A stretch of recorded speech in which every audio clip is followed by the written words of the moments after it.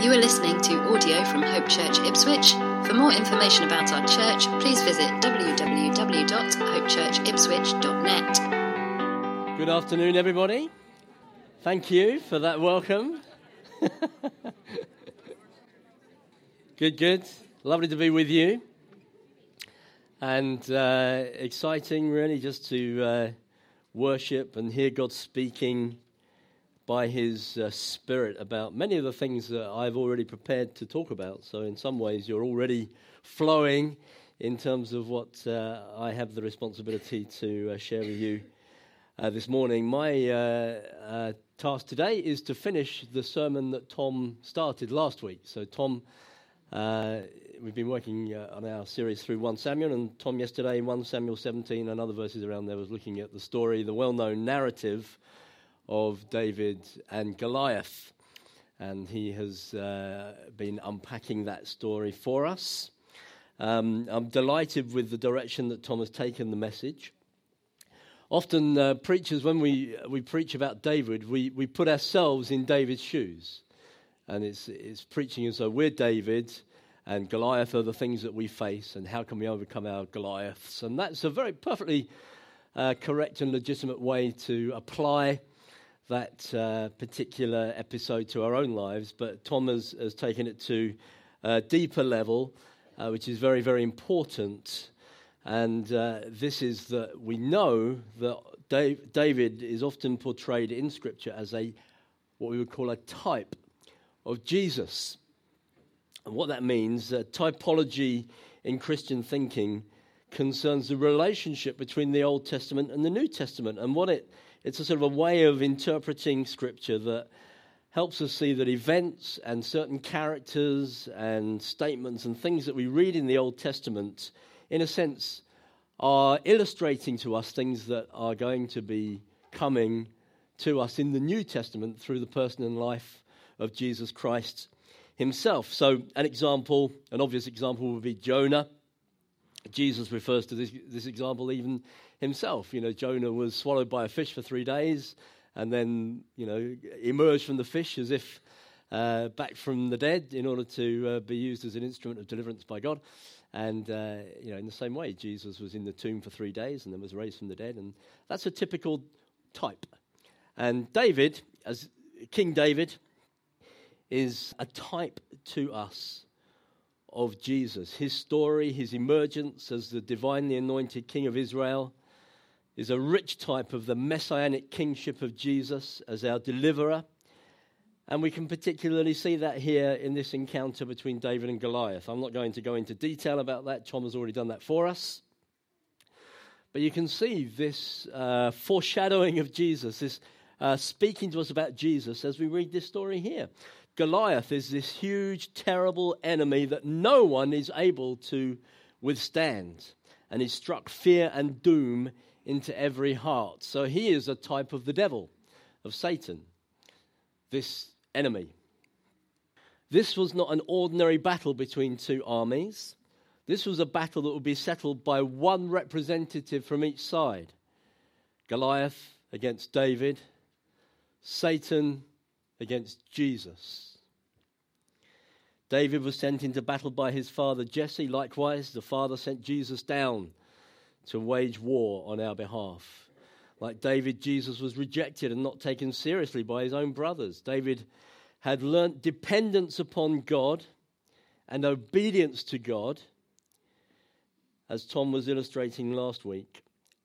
And this equipped him to take on Goliath. And similarly, we can read in Hebrews 5 how Jesus himself learnt obedience.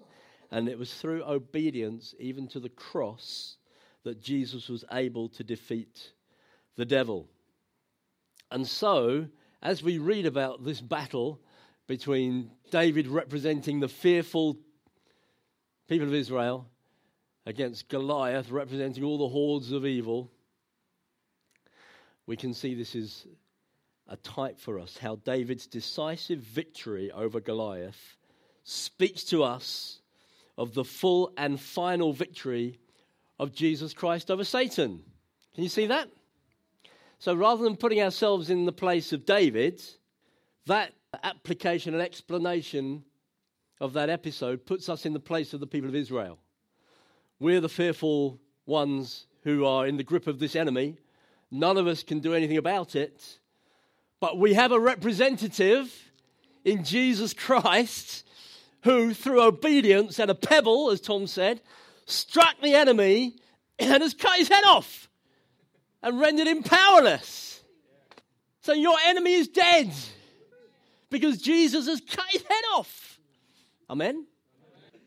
Jesus has won the victory. We are delivered from our enemy to live a free life, rejoicing in the full benefits of what Christ has obtained for us. This is the gospel. There's a great song we used to sing a while back. Any old fans of Ron Canoli? Jesus Christ is Lord. Jesus Christ is Lord of the nations. He is enthroned on righteousness. He is enthroned on justice. His blood has overcome the enemy of our souls. He is our mighty deliverer. Hallelujah. Christ has taken on the enemy of our souls, defeated him through dependence and obedience, cut off his head, rendered him powerless. So last week, Tom showed us how decisive this victory is. It is a decisive victory already won. How Israel then were able to live in the good of that victory and went ahead and plundered the enemy's camp and took all the spoil and took all of the benefits of the victory won by their representative David. And so for us, we can take all the plunder and spoil and live in the good of the victory that Jesus has won for us. That is what Jesus is beckoning us towards, okay? Tom last week looked at what that would look like for us as a church together. Our mission locally and globally, the building project that will require big finances and so on and so forth. He said, right now, here we are. We can go. We can go into all the world. We can trust God to provide for us for all the things that he's called us to do. And what I've been asked to look at today is how does this apply to us as individuals? So if Christ has won the victory for us, what does it look like for us to live in the good of that victory? And also to ask ourselves the question, are you living in the good of that victory? Are you enjoying this freedom? We've been singing about it. It's amazing. I think the worship leaders have been looking over my shoulder while I was preparing. And it's terrific just to see how God has been already speaking to us about this. What does it mean for us to live in the freedom of the victory that Christ has won for us? He's won a decisive victory over Satan, the enemy of our souls. He hasn't just sort of knocked him back a bit. He's defeated Satan. Amen? Okay? We are no longer in the grip of the power of the enemy because the enemy has been defeated. He no longer has power and authority over us. We are free to live in the good of that. Are you living in the good of the full and decisive victory of Jesus Christ? Is my question today. Are you living in the good of it? And we're going to look at some ways in which maybe we can be drawn off into not living in the good of it. And then we're going to deliver one another back into the good of that.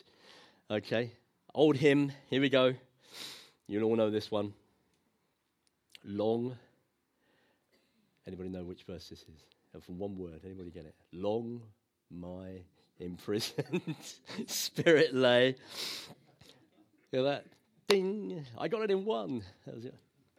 Long my imprisoned spirit lay, fast bound in sin and nature's night.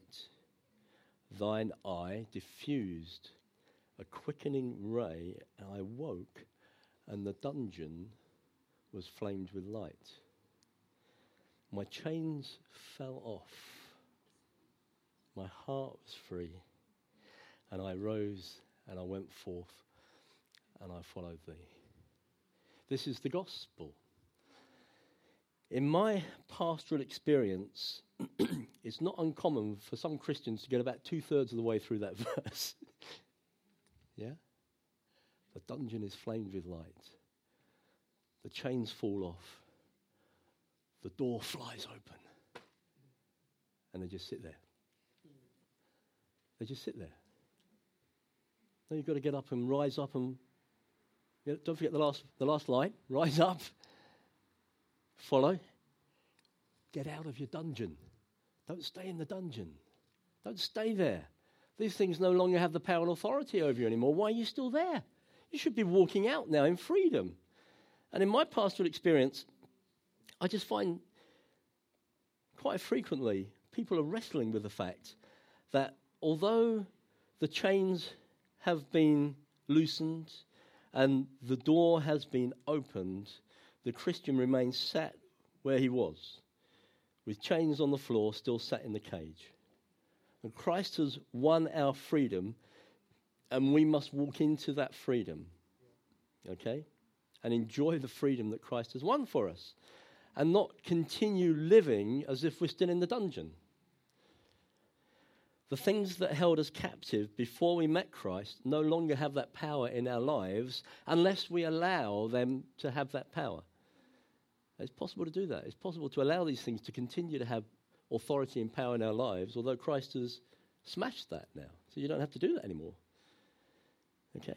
He has broken the power of sin and death, and we walk free and live in the good of that victory. So I have many verses in the Bible that I would describe as my favorite verse. Here's another one. Paul says in 1 Corinthians 6 verse 12, I have the right to do anything. You say not everything is beneficial. I have the right to do anything. But I will not be mastered by anything. Now I want you to grab this verse today. Okay? I want you to grab this verse today and apply it to your own life. Paul says, because Christ is my master, I will not be mastered by anything. Okay? Repeat it after me. Because Christ is my master, I will not be mastered by anything. Because Christ is my master,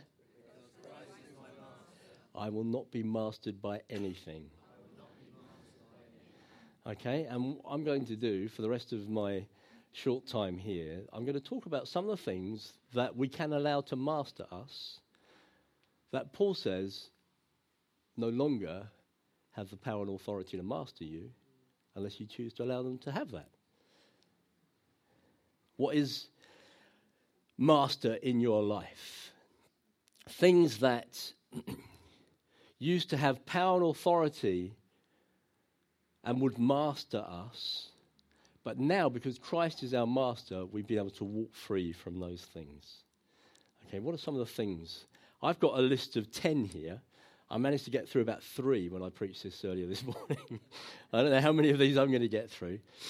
Anybody here just that you have known what it's meant to live without Jesus and all the different things that crowded in on your life and shaped your life and defined your life. And then Jesus came and he beckoned you into the freedom of his victory. And then you said, Jesus, you are my Lord and Savior. And he delivered you from things that had previously mastered you.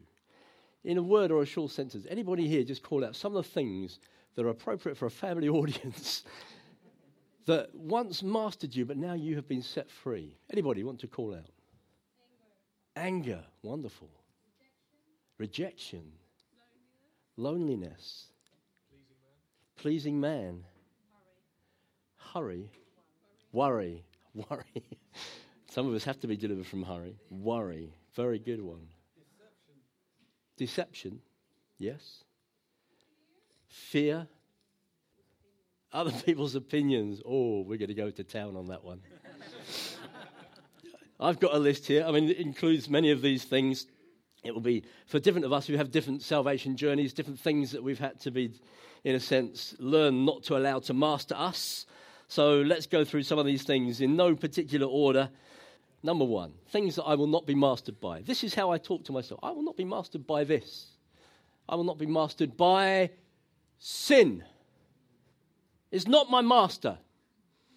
And we heard someone earlier reading this to us. Romans 6:14. Sin shall no longer be your master because you are not under law but under grace. So, I am appealing to you as your brother.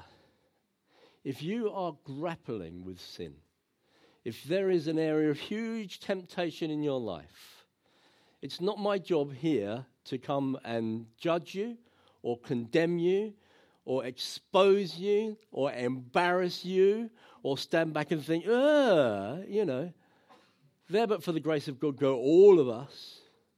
I'm here to say to you, there's the door of the cage. There it is. Walk out. Walk out. It doesn't have the authority in your life that it used to have. Don't be deceived.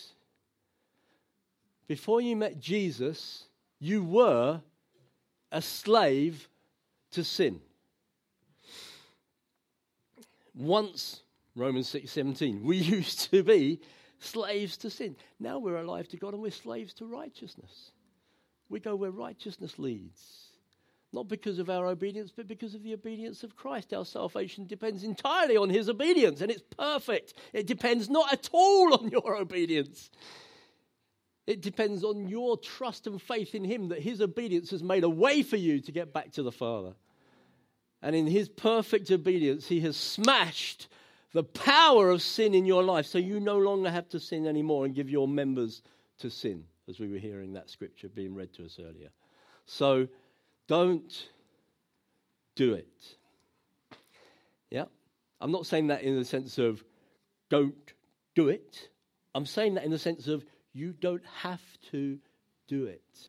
You have been set free from the curse of sin and death by the once for all decisive victory of Jesus when he cut off the enemy's head. It doesn't have the power in your life anymore. And a little later on, when I bring this message to a conclusion, I'm going to invite you to physically walk out of your cage. We don't need to know the detail. You don't need to if you don't want to share with us. And there'll be other things that I'll be inviting people to walk free from. But if this is something that is bugging you, you're thinking, why am I still, addictive behavior? You can walk free. It doesn't have that power over you anymore. You can walk out. Walk out of the chains and out of the cage. And I'm going to invite you a little later on. Just say, come and walk up. Come and walk out here. Walk down here. Just as a way of saying to the enemy, you don't have power over me anymore. I'm walking away. I am walking away. Drop the mic. Walk away. Yeah? It's over, Satan. It's over. You're dead. Head's off. Yeah? It might take me a little bit of while just to re-educate my body and re-educate my mind, but I am walking away from this because I'm not a slave to this anymore. I'm going to walk away. Okay? I will not be mastered by sin. What else have we got here? I've got a whole menu. Here we go. Fear. I will not be mastered by fear.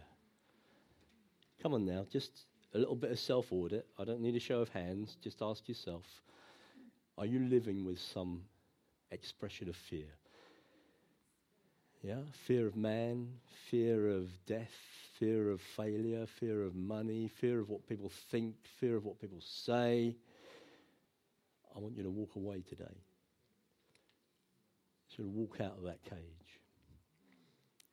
Isaiah 43 verse 1. Don't fear. Do I need to explain that? Don't fear. I've redeemed you. I've called you by name. You're mine.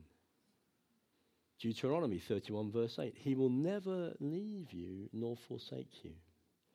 Do not be afraid. Do not be discouraged. 1 John 4:18, we often get, like a lot of verses, we get halfway through the verse and then don't always read it through to the end. There is no fear in love, but perfect love casts out fear. Amen? We're in the perfect love of Jesus. It has cast out the fear in our lives. Hallelujah. For fear has to do with punishment. You're living in fear, you're punishing yourself. And whoever fears has not been perfected in love. That's the end of that verse that we don't always get to. So if you are wrestling with fears, and I'm not here to condemn you or judge you, we all do, but you are not living in the perfection of the love of Jesus, if that is the case. And he has delivered you from fear. There is nothing to fear. Do not be afraid. Don't fear. I've redeemed you. Don't do it. So today, I'm going to invite you.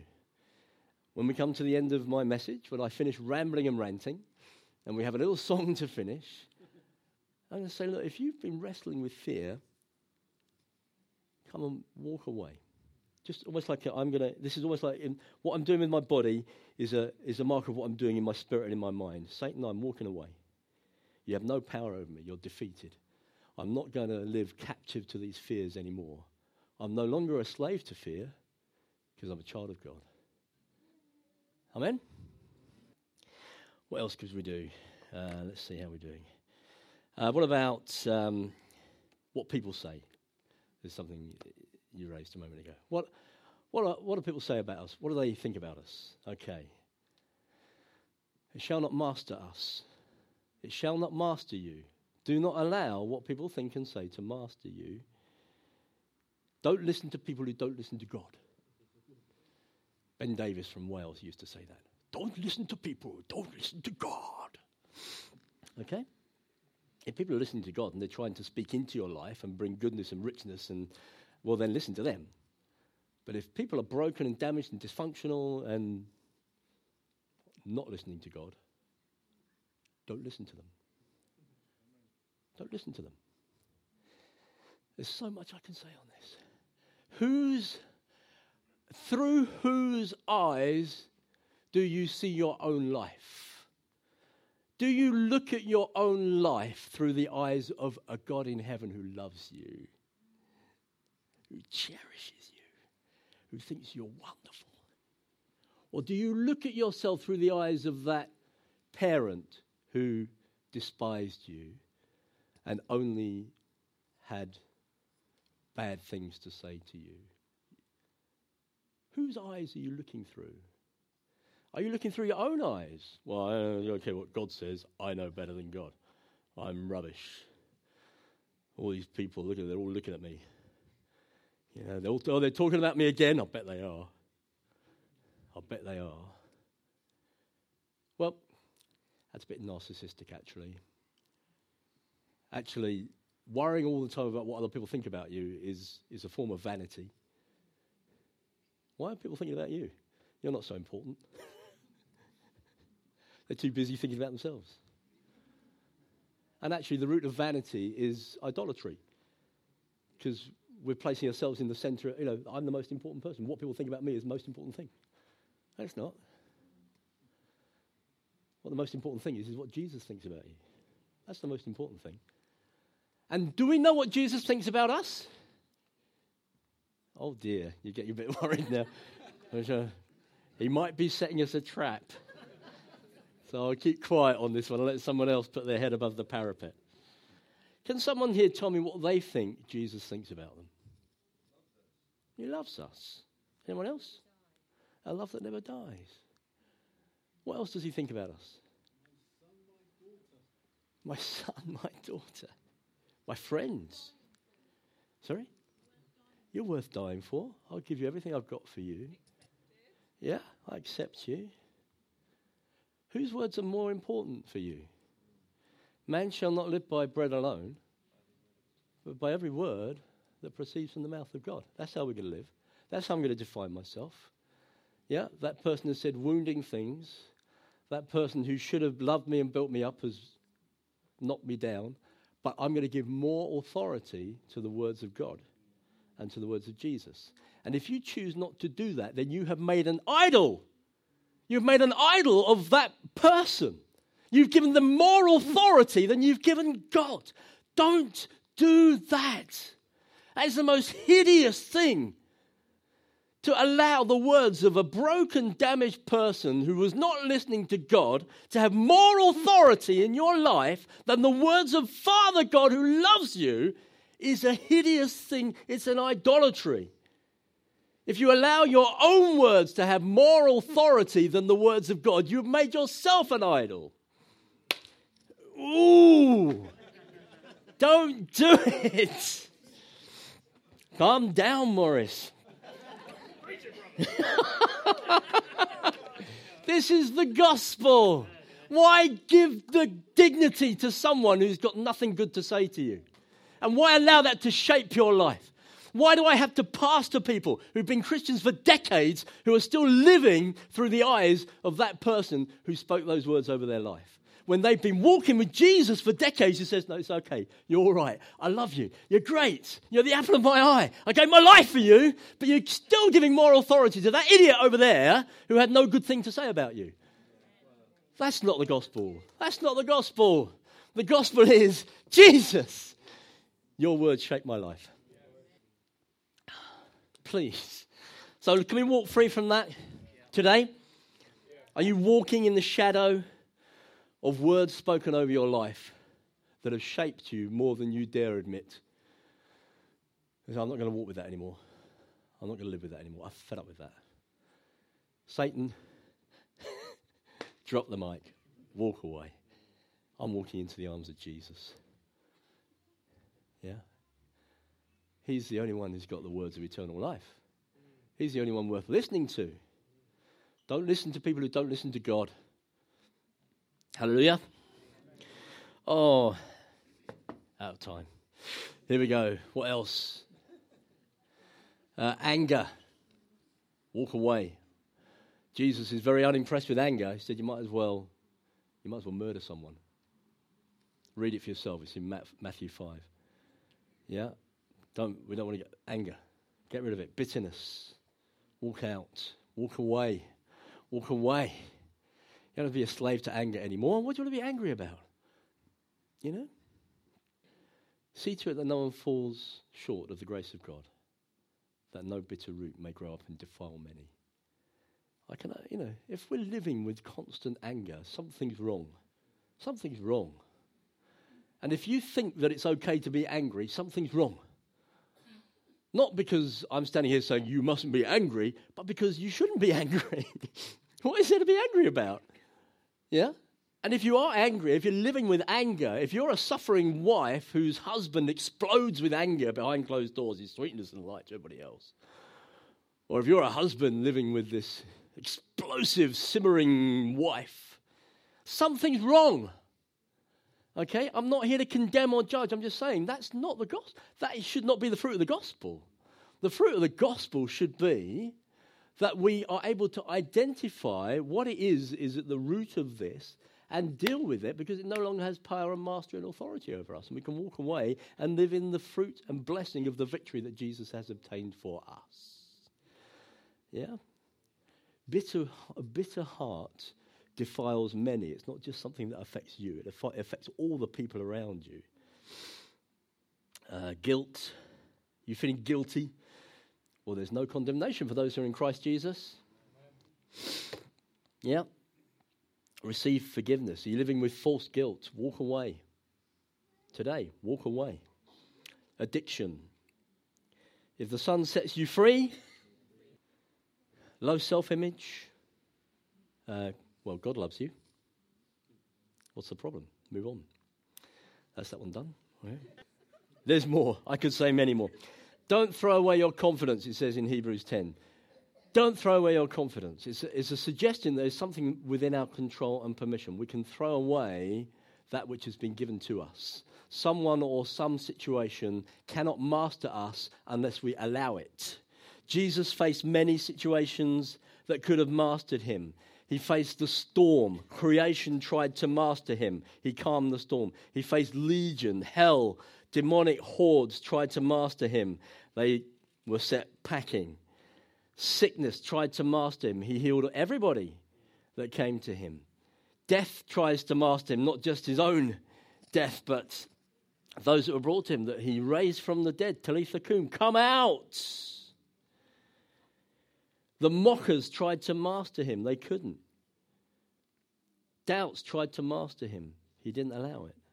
Jesus overcame all this. He did not throw away his confidence and allow these things to master him. And he has gone before us. He is not mastered by creation, by hell, by sickness, by death, by mockery, by doubting friends and neighbors, by the persecution of his dearest friends and colleagues. Jesus overcame all these forms of intimidation and has made a way for us. Religious leaders, Roman authorities, the desertion of his closest friends at his time of greatest need, and they remained his closest friends. Note, Satan, temptation, the Garden of Gethsemane, the cross, his own death. Even his own family attempted to intimidate him through emotional blackmail. Do not throw away your confidence. We will face intimidation on all sides, but we remind ourselves of who we are in Jesus Christ. This is our floor, not our ceiling. When Jesus says, "In you I am well pleased," yeah, because of what Christ has done, that is the floor you build your life on. That's not as good as it's going to get. That's where it starts. Yeah, that's where your starting point as a Christian is, "I'm well pleased with you." That's your starting point. That's your floor. You build up from there. Okay? Being found secure in Christ and the promises and realities of his grace, living with the knowledge of his approval and presence and power. This is what Christ has obtained for us. This is the type we see of David slaying Goliath. Jesus had slain the enemy so that we can live in the good of all of the plunder, the benefits that Christ has obtained for us through his perfect obedience and through God's faithfulness to him. I want you to walk away today from those things that threaten to master you. So I'll call our worship team back. You want to come back, please, folks? In a moment, I'm going to invite you to stand and we will pray and we will sing. And then I will just invite you, and as I say, we don't need to know all the details unless it's helpful for you to share with someone. I just want you to ask that question. Is there something threatening to master me? But Christ is my master. I will not be mastered by anything. Is there something threatening to master me? Sin, fear, worrying about what other people think or say, anger, bitterness, low self-esteem, any of those things, many more things that I could have mentioned. Anything that you think, this is threatening to master me, well, I'm saying, walk away. And in a moment when we sung for a while and you've just brought your hearts before Jesus, I'd invite you to do that, just to say, well, just as a mark of disrespect to the enemy, I'm going to invite you to walk away. Come up here, just walk away. So I'm walking away from that. And then the ministry team, Tom and others will, as it may be helpful to you, we'll move among you and pray with you. So let's stand together. Let me pray, and then we'll sing, and then I'll invite you to come forward. Let's just lift our hands out in surrender if you feel comfortable doing that. We surrender to you, Jesus. You're our master. You're the beautiful one. Oh, you're our amazing King. You're our brother.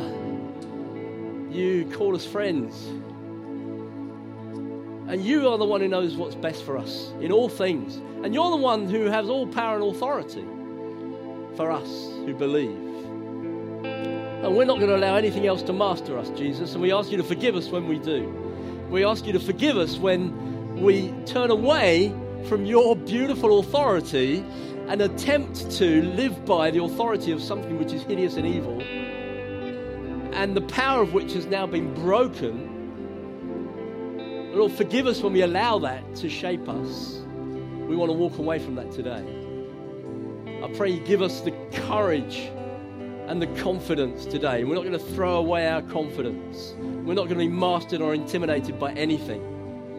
And where things are threatening to master us, or where we've even allowed things to master us, even if we may not know how to work this out, we want to make a statement of intent to the enemy and say, I'm going to walk away from this. I may need some help to pray it through and educate my thought processes in a fresh way, but I'm making a statement of intent to the enemy that you no longer have authority over me. I'm not going to live as if you still have some mastery over me when your mastery has been cut off. You've been cut off, Satan. You don't have that authority anymore. I'm not going to live cringing before sin. I'm not going to live cringing before irrational fears. I'm not going to live cringing before worrying about what people might think or say. I'm not going to live cringing before the words spoken into my life by people who don't listen to God. I'm not going to live cringing before addiction, before low self-worth and low self-esteem. I'm not going to live cringing before any of these things anymore. I'm going to live surrendered to you, Jesus, because you're my master and you only have beautiful things for me. You have got life and life in abundance for me.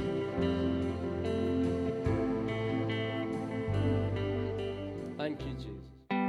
Thank you for listening to audio from Hope Church Ipswich. Please feel free to make a copy of this content, but please do not edit the content in any way.